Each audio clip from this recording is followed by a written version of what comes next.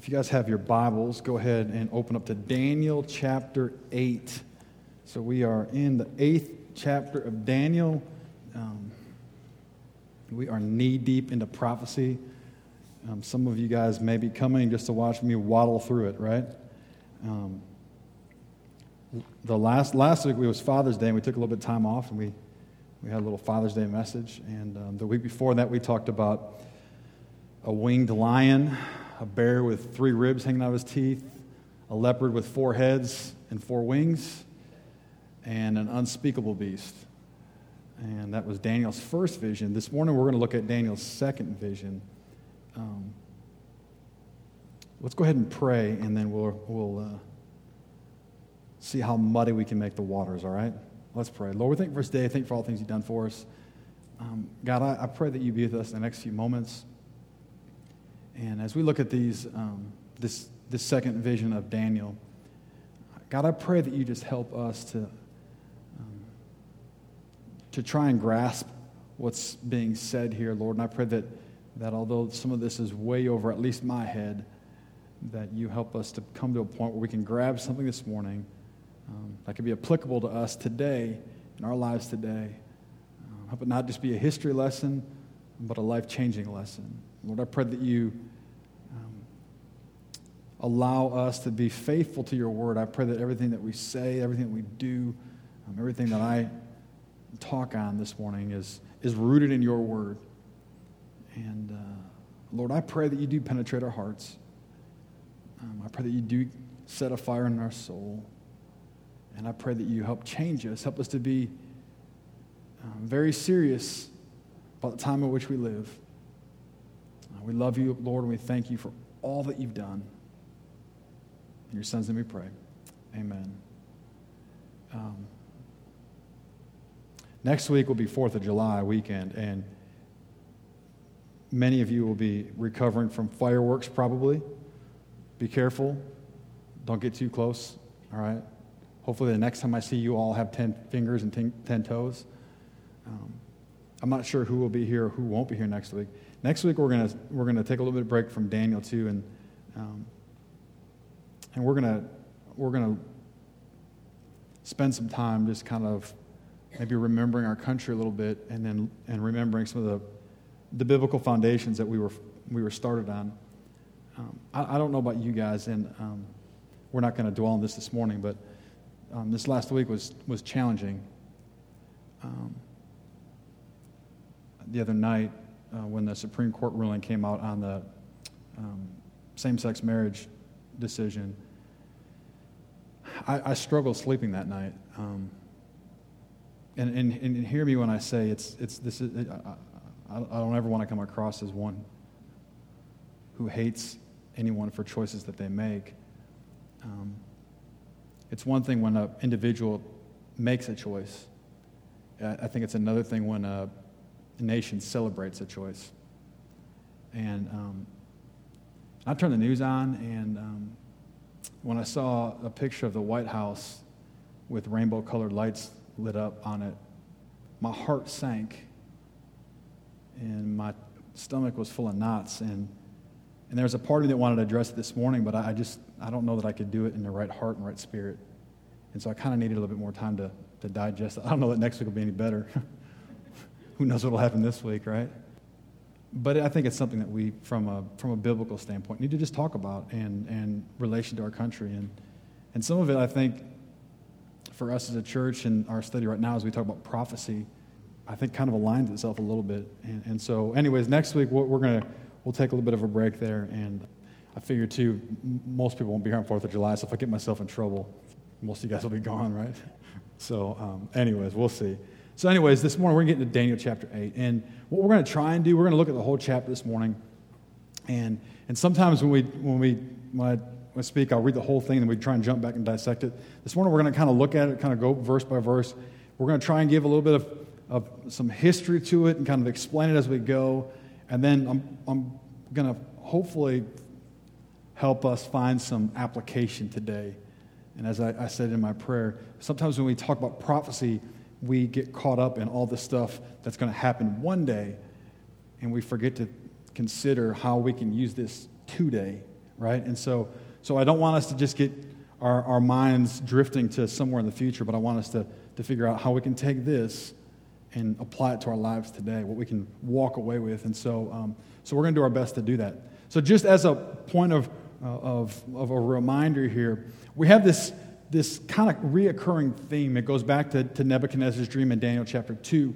And if you recall, Nebuchadnezzar has this dream. Nobody can interpret it. So Daniel finally arrives. He interprets this dream. And this dream is this statue.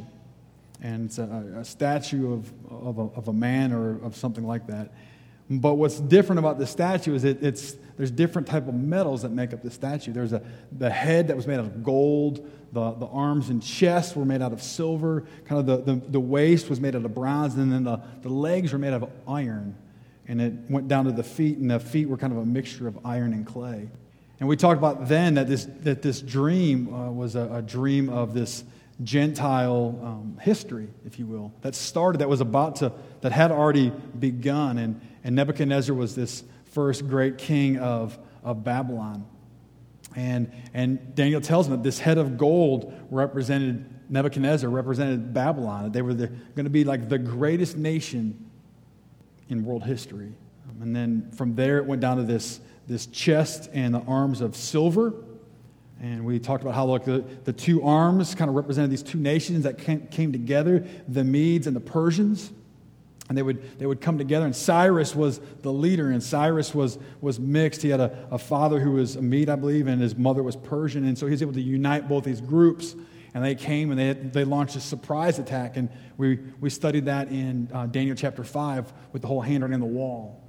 And then one day they would be replaced. And the next part was in Nebuchadnezzar's dream was the waist of bronze. And that represented the Grecian Empire, the Greeks. And then the legs of iron was the Roman Empire. And then we went back into last time, Daniel chapter 7. And the view changes. Where in Nebuchadnezzar's dream, he's looking at this from man's perspective. And man, when he views his own leadership, when he views his own empires, when he views their own nations, he thinks of all these precious, these good things. And so that dream, to a certain extent, was from Nebuchadnezzar's point of view. And then we see in Daniel chapter 7, those same empires from God's view. And their description is much, much different.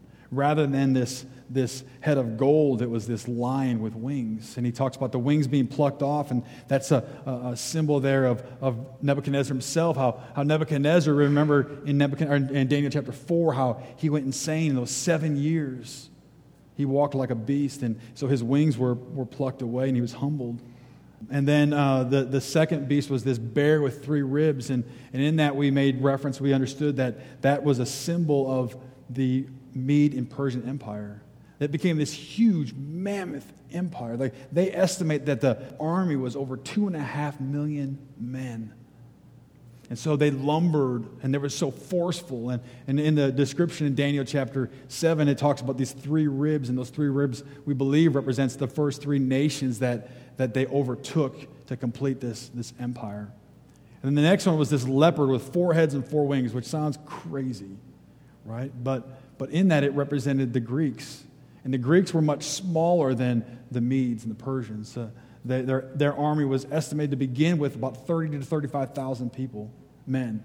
But the result of them being smaller, they were swifter, they were fast. And their leader, Alexander the Great, was one of the most brilliant military strategists probably to ever walk the face of the earth.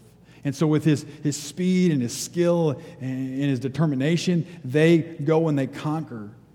And shortly after, Alexander the Great dies, and his empire is split up into 4 by his 4 generals. And so the 4 heads and the 4 wings represent how it splits. And the final beast that we talked about in Daniel chapter 7 was this unspeakable beast. It was so terrifying to Daniel that he couldn't even describe it. He couldn't even think of another animal to compare it to. He talked about how it had teeth of iron, had these 10 horns. And then out of those 10 horns, one grew, an 11th little horn grew up, and it was this crazy thing. And we realized that it was there that he was he's talking about the Roman Empire. And so what's fascinating about this is if you recall when we started Daniel chapter 2, I made mention that the first chapter of Daniel was written in Hebrew. Daniel chapter 2 through Daniel chapter 7, it's written in Aramaic. And Aramaic was the common language of the day of the Gentiles. And as we get into Daniel chapter 8, the language goes back to Hebrew. And what most commentators will tell you is the reason it shifts from 2 to 7, it's this idea that it's being spoken through, it's being looked through the lens of the Gentiles, the non-Jewish people. Well, now as we get into chapter 8, the focus returns back to Israel, returns back to the Jews and how God's going to deal with them and help them and protect them. So, all that said, here we're going to go. We're going to start up here in Daniel chapter 1. Okay, in the third year of the reign of King Nebuchadnezzar, or of King Belshazzar, which again, if you remember, is Nebuchadnezzar's grandson. This is the same one who would be in Daniel chapter 5, the handwriting on the wall, right? Okay, so in the third year, this is 2 years after Daniel's first vision. Daniel, after which appeared to me at first. Verse 2 says, and I saw in the vision, when I saw I was in Susa, the citadel, which is in the province of Elam, and I saw in the vision I was at the Ulai Canal. This is what's interesting in this. So we have Daniel who starts off in this vision that he has. And the Bible references these markers. So as we read this today, maybe it doesn't make a whole lot of sense. It doesn't mean a whole lot to us today, right? So Daniel, falls asleep, whatever, has this vision, and he's at this spot. Now, I don't know if he was literally taken there or if this is just in his dream or what, but this is what's amazing. This area, Susa, this citadel, at this point during Daniel's lifetime is a non-factor. It's a little hick town. But one day it's going to grow up to be like the capital of the Persian Empire. And the Greeks all the leaders of the Greek Empire, that's where they're going to hang out. This would be like somebody when the pilgrims are going across on the Mayflower, that would be like somebody in England during that day having a dream of sitting inside the White House today. Okay? He's fast forwarding. He's leaping into the future, and he's put in this place that's this great area, this great citadel, this great area of the kings. And so here comes the dream. I raised my eyes and I saw, and behold, a ram standing on the bank of the canal. Here we go with more animals, right? They're not quite as weird today. So there's a ram standing on the bank of the canal, and it had two horns, and both were high, and one was higher than the other, and the higher one came up last. And we're going to see God explain this towards the end of the chapter. But here we have this ram. It has two horns, and it explains us how one of those horns becomes greater than the other. And this right here, this picture, this ram was going to represent the Mede-Persian Empire. This is I find this interesting, is notice how he doesn't begin with the Babylonian Empire. Like, he's living in the Babylonian Empire is still the great empire. This is this time when the Medes and the Persians take over Babylon. It's not for another 12 to 14 years. Like, they're still a little group now. They're a little pain wandering around. It's a small group of people. They're not even unified right now. I mean, they're all doing their own thing. And he talks about how there's this ram, and it has two horns, and one's going to eventually become stronger than the other. And history tells us, we don't even look in the Bible, but history tells us that although at first the Medes were the strong of the two groups, but eventually the Persians become the dominant group. And so we have this picture there. And I saw the ram charging westward and northward and southward. Notice it doesn't say everywhere. And again, history tells us that the Medes never chose to go east. And no beast could stand before him, and there was no one who could rescue from his power. He did as he pleased and became great. And so again, we remember the dream that Daniel had in the last chapter of this bear that became huge, they became powerful, they devoured lands, they captured empires.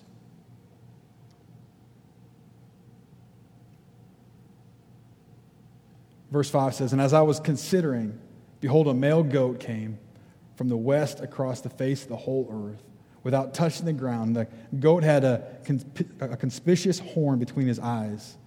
And he ran to the ram with the two horns, which I had seen standing on the bank of the canal, and he ran at him in his powerful wrath. And I saw him come close to the ram, and he was enraged against him and struck the ram and broke his two horns. And the ram had no power to stand before him. But he cast him down to the ground and trampled on him, and there was no one who could rescue the ram from his power. Then the goat became exceedingly great, but when he was strong, the great horn was broken, and instead of it, there came up four conspicuous horns towards the four winds of heaven.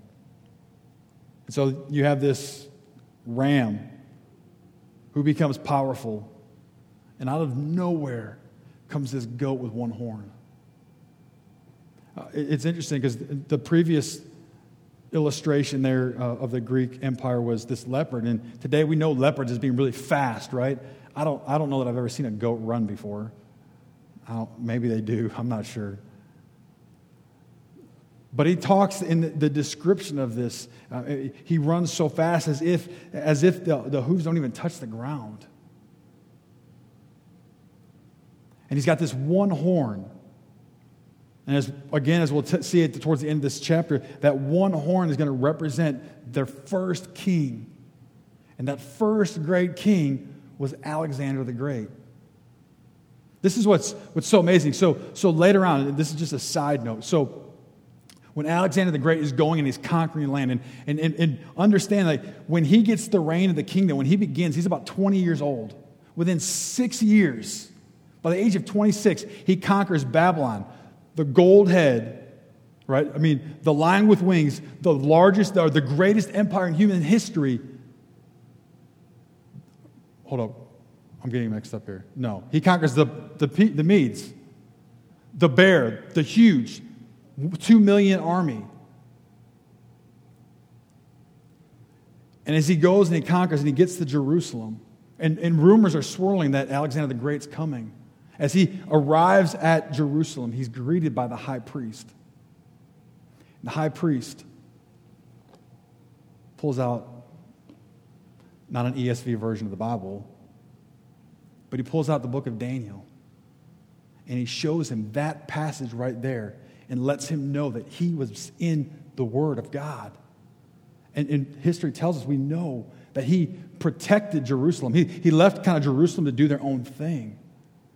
I mean, think about that, how awesome that would be to realize that you're in the Bible. And so by the age of 26, he conquers the Medes and the Persians in 6 years, this huge empire. By the age of 28, 29, he's conquered the known world. Like, his kingdom goes from the Mediterranean Sea to India. History again tells us, like, he would cry himself to sleep because he had nothing left to do. He had conquered everyone. It was during that time that because he had nothing left to do, because he had nothing left to conquer, he began to fall into this drunken stupor. He returns to Babylon. He throws this big party. He gets hammered that night, gets drunk, and it's storming outside. It's wet, and he stays outside. He gets wet. He falls asleep in his clothes, and eventually he gets sick, and he dies within 3 days. See, he himself is never overtaken. He's never conquered. He dies. And once he dies, he's got no rightful heir. He has no children to take his place. And so they go to Alexander the Great, wanting to know who should be in line, who should take over, and his response is, give it to the strong. And so they end up dividing this empire into amongst the four top generals. And that's where we get this idea of these four horns that will grow up. Verse 9 says, out of one of them came a little horn, which grew exceedingly great towards the south, toward the east, and toward the glorious land. It was great, it grew great, and even to the host of heaven. and some of the host and some of the stars it threw down to the ground and trampled on them. So in this, we see these four horns, and Daniel in his vision sees that one of these, out of one of these, one grows stronger. And for us not to get lost, when we see this term host of heaven and we see the term stars, those were symbols of Israel. And so Daniel sees this vision that this one king will rise up and begin to trample upon the Jews. Verse 11 says, and it became great, even as great as the prince of the host, and the regular burnt offerings was taken away from him, and the place of his sanctuary was overthrown, and a host will be given over to it together with the regular burnt offerings because of transgressions, and it will throw truth onto the ground, and it will act and prosper. And so we have this horn that comes up, and this horn represents another individual. And this is what I think is kind of interesting in this 8th chapter. We have different individuals that are seen and identified. Alexander the Great, the first section of 3 and 4 is typically referred to as Cyrus, the king of Persia.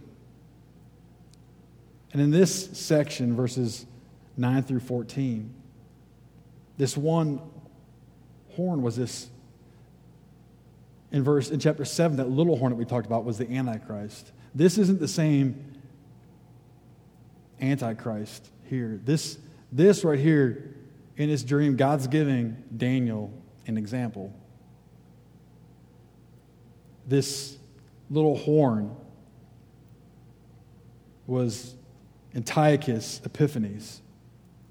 Antiochus would become this great emperor. And he was one of the most notorious, cruelest tyrants, probably in history.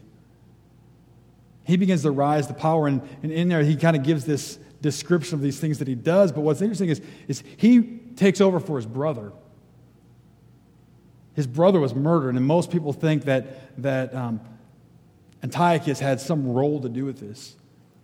His brother, Seleucid, had a son, Demetrius, who was supposed to be the heir, but he was held hostage in Rome. And so Antiochus becomes this emperor. One of the things that he hated, though, was Jews. He wanted to have this one unified religion. He goes off to war at one point, and as he becomes into leadership, he takes away the Jewish high priest in the temple, and he inserts his own person, a guy who had bribed himself into the position. So Antiochus goes off to war, and rumors begin to swirl back. Like, they lose this battle, and these rumors come back to Jerusalem that Antiochus had died. And so they ran off the high priest, and the Jews brought in the person that they wanted to be the high priest once again. Well, unfortunately for them, those rumors proved to be false, and Antiochus returns. And once he realizes what the Jews had done, he was furious. And so he goes and he desecrates the temple. He puts his person back in charge to the point where he begins to change what the Jews can and can't do, basically outlawing Judaism. But not just giving these laws, but he took their place, their home, their church, if you will. And he goes into it, and he goes to the Holy of Holies, like the most holy place. Like we read about this in the Old Testament. This is the place where the high priest would go, and he would actually see the Shekinah glory of God. And he takes out the Jewish altar, and he puts in this statue of Zeus. Some will say it's either Zeus or a replication of himself. And they began to throw sacrifices to this other god, and they began to sacrifice pigs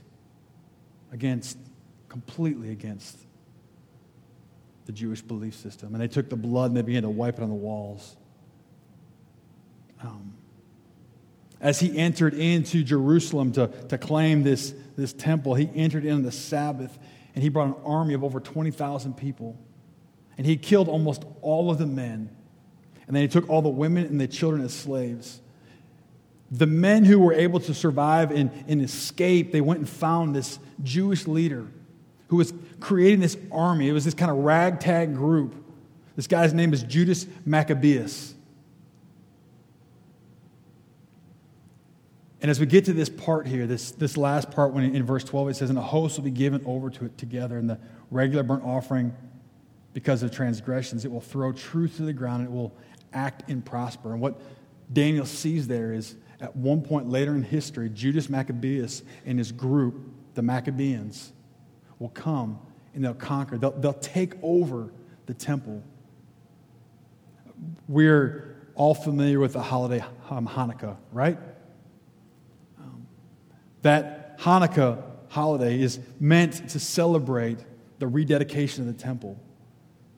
Here's what's interesting. So we keep going in this verse. Okay, verse 13 says, "Then I heard a holy one speaking, and another holy one said to the other one who spoke, 'For how long is the vision concerning the regular burnt offerings, the transgressions that make desolate, and the giving over to the sanctuary, and the host to be trampled underfoot?'" So he's like, okay, so how long before the temple's bad, and then we get to clean it up and it begins to become good again? How long? What's the time frame? Help us out here. And he says, "For 2,300 evenings and mornings, and then the sanctuary shall be destroyed to its rightful state." So here's what's kind of cool about the Bible. Now, mind you, this is all stuff Daniel's seeing in the future, right? One of the things that we can take away from prophecy is this: to a great extent, much of what we read here in Daniel has already taken place. You know, aside from what, as we get to some of this other stuff at the very end, the tribulation, but aside, this stuff about the Babylonians, when Daniel sees this vision, Babylon is the only great empire. But soon after, they're going to fall. That's already happened. After that, after the Medes and Persians, and they have this, they're going to be in power for a while, a long time. But then they end up falling to the Greeks. Already happened. Alexander the Great. Been here, done that. And then the Roman Empire. All these things have already taken place. And so when we get to this idea, this 2,300 evenings and mornings, your Bible might say 2,000 days, or 2,300 days.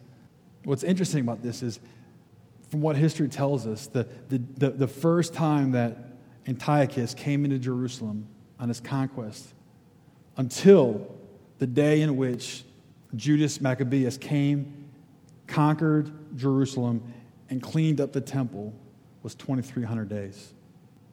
Isn't that awesome? Isn't that cool? Here we go, verse 15. And this is where we get the intro. All that stuff, I've given you all this background. This is where God tells the story. "So when I, Daniel, had seen this vision, I sought to understand it, and behold, there stood before me one having the appearance of a man. And I heard a man's voice between the banks of the Ulai, and it called, 'Gabriel.'" We've all heard of Gabriel the angel before, right? Same Gabriel that would go to Zechariah and tell him about the coming birth of John the Baptist. The same angel who would go to Mary and tell about the coming birth of Jesus. Here's the first time we see Gabriel in the Bible. So he goes, and Gabriel says, "Make this man understand the vision." So he came near where I stood, and when he came, I was frightened, and I fell on my face. But he said to me, "Understand, O Son of Man, that the vision is for the time of the end." And when he had spoken to me, I fell into a deep sleep with my face to the ground. But he touched me, and he made me stand up. And so Gabriel comes up, begins to tell him this thing, and I don't know if he passes out, I don't know what happens. But he goes to Daniel, "Come on, this is important. Pay attention." Verse 19 he said, "Behold, I will make known to you what shall be at the latter end of the indignation." For it refers to the appointed time of the end. Verse 20 says, "As for the ram that you saw, the two horns, these are the kings of the Media and Persia." Okay, so we already talked about that. Verse 21 says, "And the goat is the king of Greece, and the great horn between his eyes is the first king. As for the horn that was broken, in place of which 4 others arose, 4 kingdoms shall arise from his nation, but not with his power." Verse 23. And this is where it begins to kind of shift. The gears begin to change. So those first two, he clearly identifies the Persian Empire and the Grecian Empire. Verse 23 says, "At the later end of their kingdom, when the transgressors have reached their limit, a king of bold face, one who understands riddles shall arise. His power shall be great, but not by his own power. And he shall cause fearful destruction, and shall succeed in what he does, and destroy mighty men and the people who are the saints. By his cunning he shall make deceit prosper under his hand. In his own mind he shall become great. Without warning he shall destroy many. And he shall rise up against the Prince of Pieces, and he shall be broken, but not by human hand. So this last passage there, the Antichrist is described. And it gives these different details of what he will be like, how he'll come to power. If you were to take this passage, those few verses, and then look into Revelation chapter 13, it kind of helps clear up some of this, of the mess here. We have this picture of this man who will come to power, and he's going to be cunning. He's going to be very eloquent and be very smart. He's not going to necessarily take the world by military force. In fact, more than likely, especially as we read Revelation, the reality is he probably is a guy who's fantastic with economics, and he's able to give the people what they want. When the tribulation occurs after the rapture of the church, you have this 7-year period. And those first 3.5 years, it's going to be pretty all right. I mean, to the point where we talked about this last, he's able to bring all 10 of these empires together, even the Jews. He's going to be the guy that's going to walk in there and be able to definitively bring peace to the Middle East, or so they think. And 3.5 years into it, it changes. It begins to show its true colors. This idea we see there about verse 25, he shall make deceit prosper under his hand. If you read in Revelation, I think it's 13:7, there's that description where during this time period, only those with the mark of the beast are going to be able to buy or sell goods. He talks here about this, without warning he shall destroy many. And in there he talks about destroying mighty men and the people who are the saints. Remember, I told you before that word saints previously was a symbol of those in Israel, the Jews. First Holocaust, back during World War II. We read about it in history, right? You guys read about it in history, right? They estimate during that Holocaust that 1 out of 3 Jews were killed. That's awful. That's stuff that we today can't even comprehend, right? The next Holocaust, the Holocaust during the tribulation, this time when the Antichrist shows his true colors. I believe it's in Zechariah, tells us that 2 out of 3 Jews will die. It's going to be something that's like we've never seen before. Now, the good thing for those who know Christ, we won't be here for it. But much like Antiochus, the picture to illustrate this coming person, he will march into the temple. He will take the temple over. He'll resurrect a statue of himself and begin to declare people to worship him. He gets so bold that he thinks he's strong enough to conquer what is termed here as the Prince of Princes. And notice that prince in your Bible is capitalized. That's Jesus. He's so bold that he thinks he can conquer Jesus. And he declares war on him. And this is where we get what we know as Armageddon. But what's exciting for us is we know the whole story, don't we? And we know, just like Daniel knows here, where it says that he shall be broken, he being the Antichrist. But notice what it says at the end of verse 25. He says, but by no human hand. So this Antichrist, it's not like there's going to be another army that rises up. There's no other beast with 5 heads and 6 wings and 2 horns. There's nothing else. I mean, it's divine. It's God. It's Jesus. coming. Verse 26 says, "And the vision of the evenings and the mornings that has been told is true. But seal up the vision, for it refers to many days from now." It ends with this, and verse 27 says, "And I, Daniel, was overcome and lay sick for some days. Then I arose and went about the king's business, and I was appalled by the vision and did not understand it."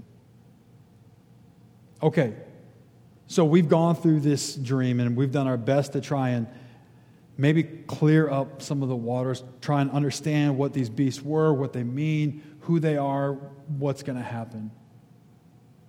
Okay, so what does that mean for us today? Like, what can we take from this other than knowing that a ram represents this empire and a goat represents this empire, and we got one horn that represents Alexander the Great? And what does this mean? Well, what can I do with that today? Let me just try and leave you guys with a couple different things. 3 that we'll try and tackle real fast. I think the first thing is this. I think we ought to remember and understand that God sees beyond what we can see. God sees way beyond what we can see. It's interesting, as I mentioned this before, when Daniel receives this second vision, there's still 14 years before the Medo-Persian Empire is empowered. It's 217 years before the battle between the Persians and the Greeks. About 200 years before, he mentions this great horn, he mentions Alexander the Great. This takes place about 200 years before Alexander the Great's even born, 230 years before he dies. This reference here, this idea, this picture that he paints of Antiochus, this takes place 386 years before that. God knows, God has a plan. It also helps us understand that God sends some warning signals our way. I know there have been times in my own life where I have seen, felt, or heard God's warnings. And there have been times when I've ignored those warnings. I was reminded when I was thinking about it this week of Galatians chapter 6, verse 7, when it says, "Do not be deceived. God is not mocked, for whatsoever one sows, that will he reap." We can pour a lot in. That's a message all by itself, and will probably pop up next week. Those things that we sow, those things that we do, we're going to eventually reap it. And sometimes we can fall in that trap where you know God is asking you to do something, calling you to do something, wanting you to do something, and we put it off and we just say, now's not the time, I will get to it later. I'm going to do my own thing, but one day I'll return back to it. Well, James 4:14 reminds us that life, it's like a vapor, a mist. It's not here very long. What I also love about this idea is God gives us instruction.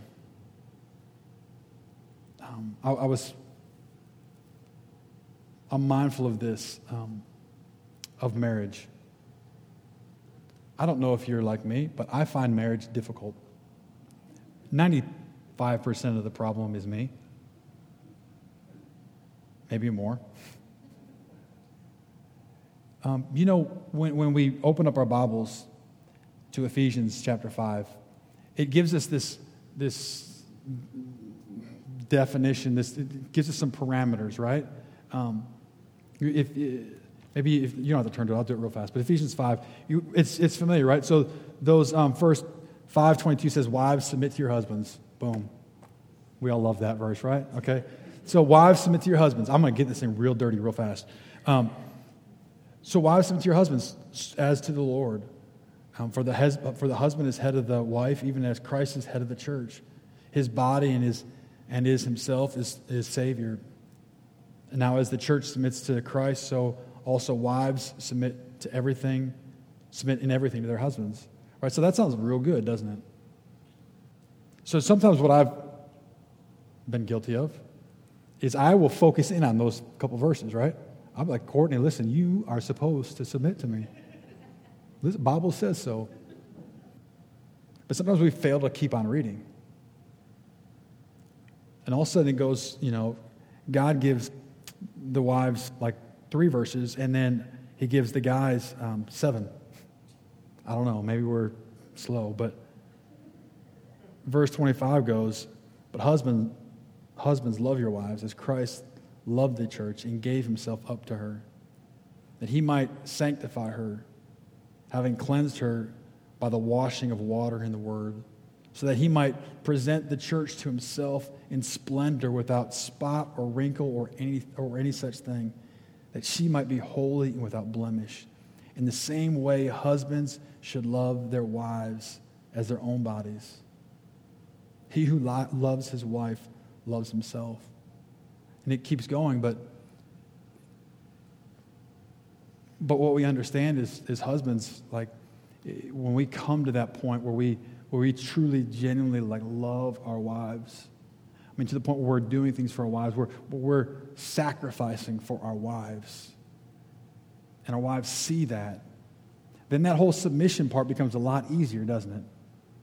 Now, when we get selfish, and when we put the barrier up, we start doing things the way we want to do things, and we start demanding things, it doesn't go so well, right? You go back to Genesis, and this is what's awesome, okay? So God gives us the clear definition, and he helps us out there. He gives us words to instruct us. Why is that so important? Well, you go back into Genesis, and you talk about the fall of man. You understand. God tells Adam, listen, life is going to be hard from now on. You're going to have to work really, really hard. Like this nice little gardening, little rake thing you used to have in the Garden of Eden, no more. Like there's thorns, there's thistles. It will be hard. You're going to have to work your entire life. Life will be hard. That's your reward. Above that, when it goes to the woman, it says, okay, listen, bearing children, having kids, it's going to hurt. A lot. But that's not the only thing it mentions there.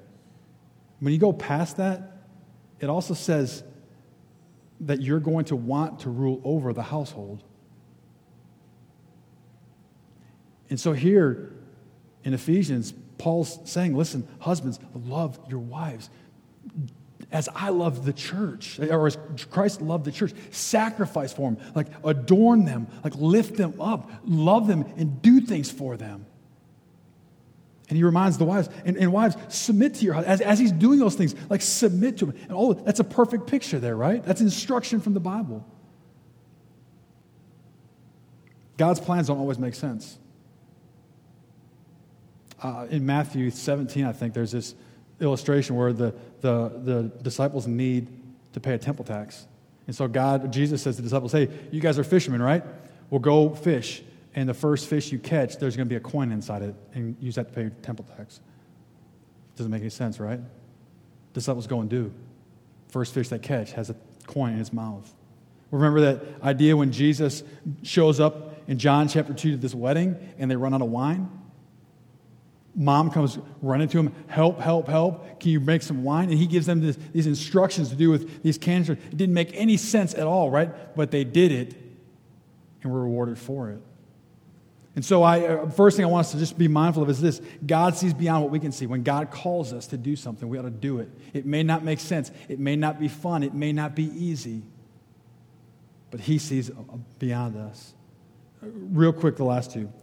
God knows what we can handle and what we can't. And this deal with Daniel, if you go back to the previous chapter at the very end, in 7:28, and you might want to underline this in your Bible. It says, here's the end of the matter. As for me, Daniel, my thoughts greatly alarmed me, and my color changed. Here you go. But I kept the matter in my heart. I kept the matter in my heart. That same statement we see in Luke chapter 2 by Mary. Remember after the wise men come and they bring all these gifts, and she's taking all of this in. In Luke chapter 2, it tells us that Mary pondered this and kept it in her heart. See, it was important. Now, when you read the Psalms, a lot of times you might see that phrase, Selah. Remember those Psalms, for the most part, were songs. But when that phrase, Selah, is inserted there, it's meant to be like a pause, and you need to think on this for a while. And here we have God who gives Daniel this stuff in Daniel chapter 7. And he knew exactly what Daniel can handle. And he gave him 2 years to ingest it and digest it and consider it and to ponder it, and then returns. And then the last thing, what I hope we can take from this, comes from the very end of this. And this is what I would ask that you underline. Daniel 8:27 It says here, and I, Daniel, was overcome and lay sick for some days. And here we go. Then I rose and went about the king's business. Then I rose and went about the king's business. And I wrote this in my notes. Since God sees and knows, then we can be about his business. God sees. He knows. We don't see always. We don't always know. But we ought to do like Daniel did and be about the king's business. Be about God's business. This stuff about prophecy, it may feel weird to some, and you may not understand it. And like I told you before, I don't always understand it. But I know this. Heaven's real. Hell's real. These empires have come. Some of them are gone. There's a time coming when Jesus Christ will return. And he's going to take his church. He's going to take those who believe in him. He's going to take them home. It's going to be awesome. It's going to be amazing. But there's going to be those who have rejected him who will remain here on earth. And it's going to be horrible. It's going to be frightening. And as bad as it will be, folks, understand, like, it doesn't even scratch the surface of what hell will be like. And what I hope some of this does for us is acts as a great reminder that these things are real. We don't have time to waste. We see stuff that's happening in our world today, and I'm more and more convinced like it's going to happen like any second now. I don't know when Christ will return, but it's got to be close. What are we going to do with the time he's given us? What are we going to do with the relationships he's given us? What are we going to do with those who don't know Christ that we know don't know Christ? Like, I hope like this stuff begins to grab a hold of us and remind us this is real. And we got to do something about it. Like, if we love these people, we're going to share Christ with them. All right, we've gone way too late, so let's pray. Lord, this morning I pray that as we come to the very end, time of our invitation, that you just work in our hearts. I don't know what people may be struggling with. For some, maybe it is just that reminder that you know what we don't. Like, you're in control. You know what's ahead. And maybe you're calling some of us to do something that seems radical, that seems life-changing, that seems difficult or hard, and it may not be enjoyable. You called us. And maybe you keep coming back and we keep pushing you away. Or maybe if there's some today that honestly would say, I've never accepted Christ as my Savior. If Jesus was to return right now, like I'd be sitting in my seat still. We rejoiced that we had 3 kids this last week at Vacation Bible School come to accept Christ as their Savior, get saved. We rejoice in that, Lord.